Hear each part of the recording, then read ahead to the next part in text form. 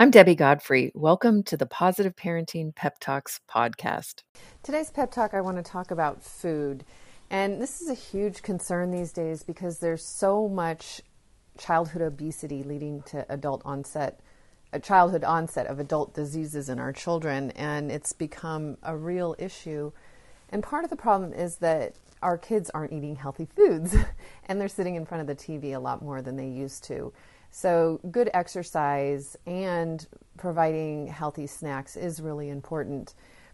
And one of the problems that happens is that parents often overfeed our kids. Like when they're young, we want them to eat everything on their plate, and we often give them huge portions.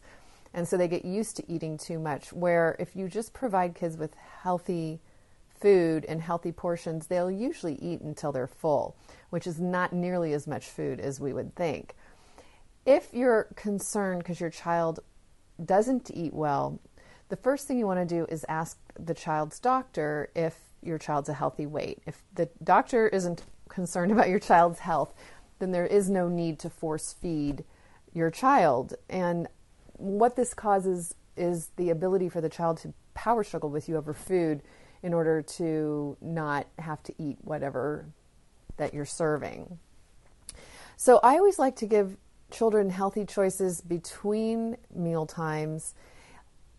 Perhaps peeled carrots or apples cut up, have them in the fridge ready to go.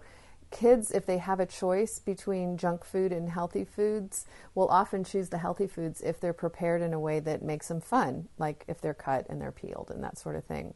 Another thing I found really helpful was to grow my own food. If I grew peas in the garden, the kids would always eat it.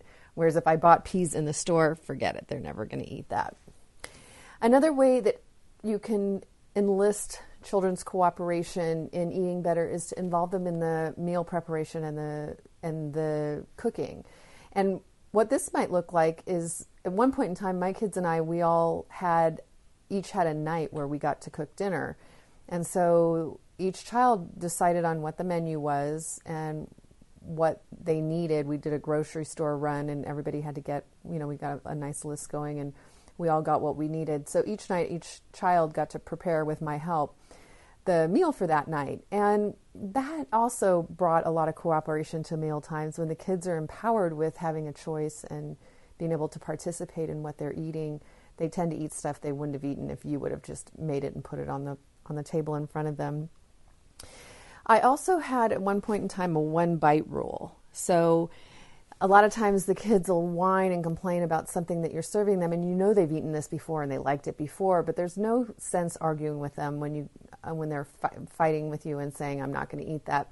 So I always had a one-bite rule, and that meant you have to have one bite. You have to taste one bite, and if you truly don't like it or don't want it tonight, then that's fine. And I had one or two backup foods. For me, it was cheese and crackers or peanut butter and jelly, and they could prepare that themselves as long as they did it themselves and then cleaned up after themselves. And it was probably like 50-50. Sometimes they would take a bite and say, yeah, I don't want this, and they would make the alternative. And other times they would take a bite and say, oh, I really do like this, and then they would go ahead and eat it. But it took a lot of the fighting and the power struggles out of the meal times. And I really feel like this is important because of, again, the childhood obesity problem, and not wanting to have children use food to cover over their emotions. Anyway, I hope this helps. Have a great day and happy parenting. I hope you enjoyed today's episode of the Positive Parenting Pep Talks podcast. For those of you that don't know me, I'm Debbie Godfrey, owner and founder of positiveparenting.com. I hope you'll go and check out my website and follow me on Instagram and let me know about what you thought about today's episode. Did you learn something new? Were you able to do something different with your children? Did you have a success story? Those are my favorite to share. Let me know. Contact me. I'd love to hear from you. And also, what future topics would you be interested in hearing about on the Positive Parenting Pep Talks podcast? Thank you so much for being here and for all of your support. Take care and happy parenting.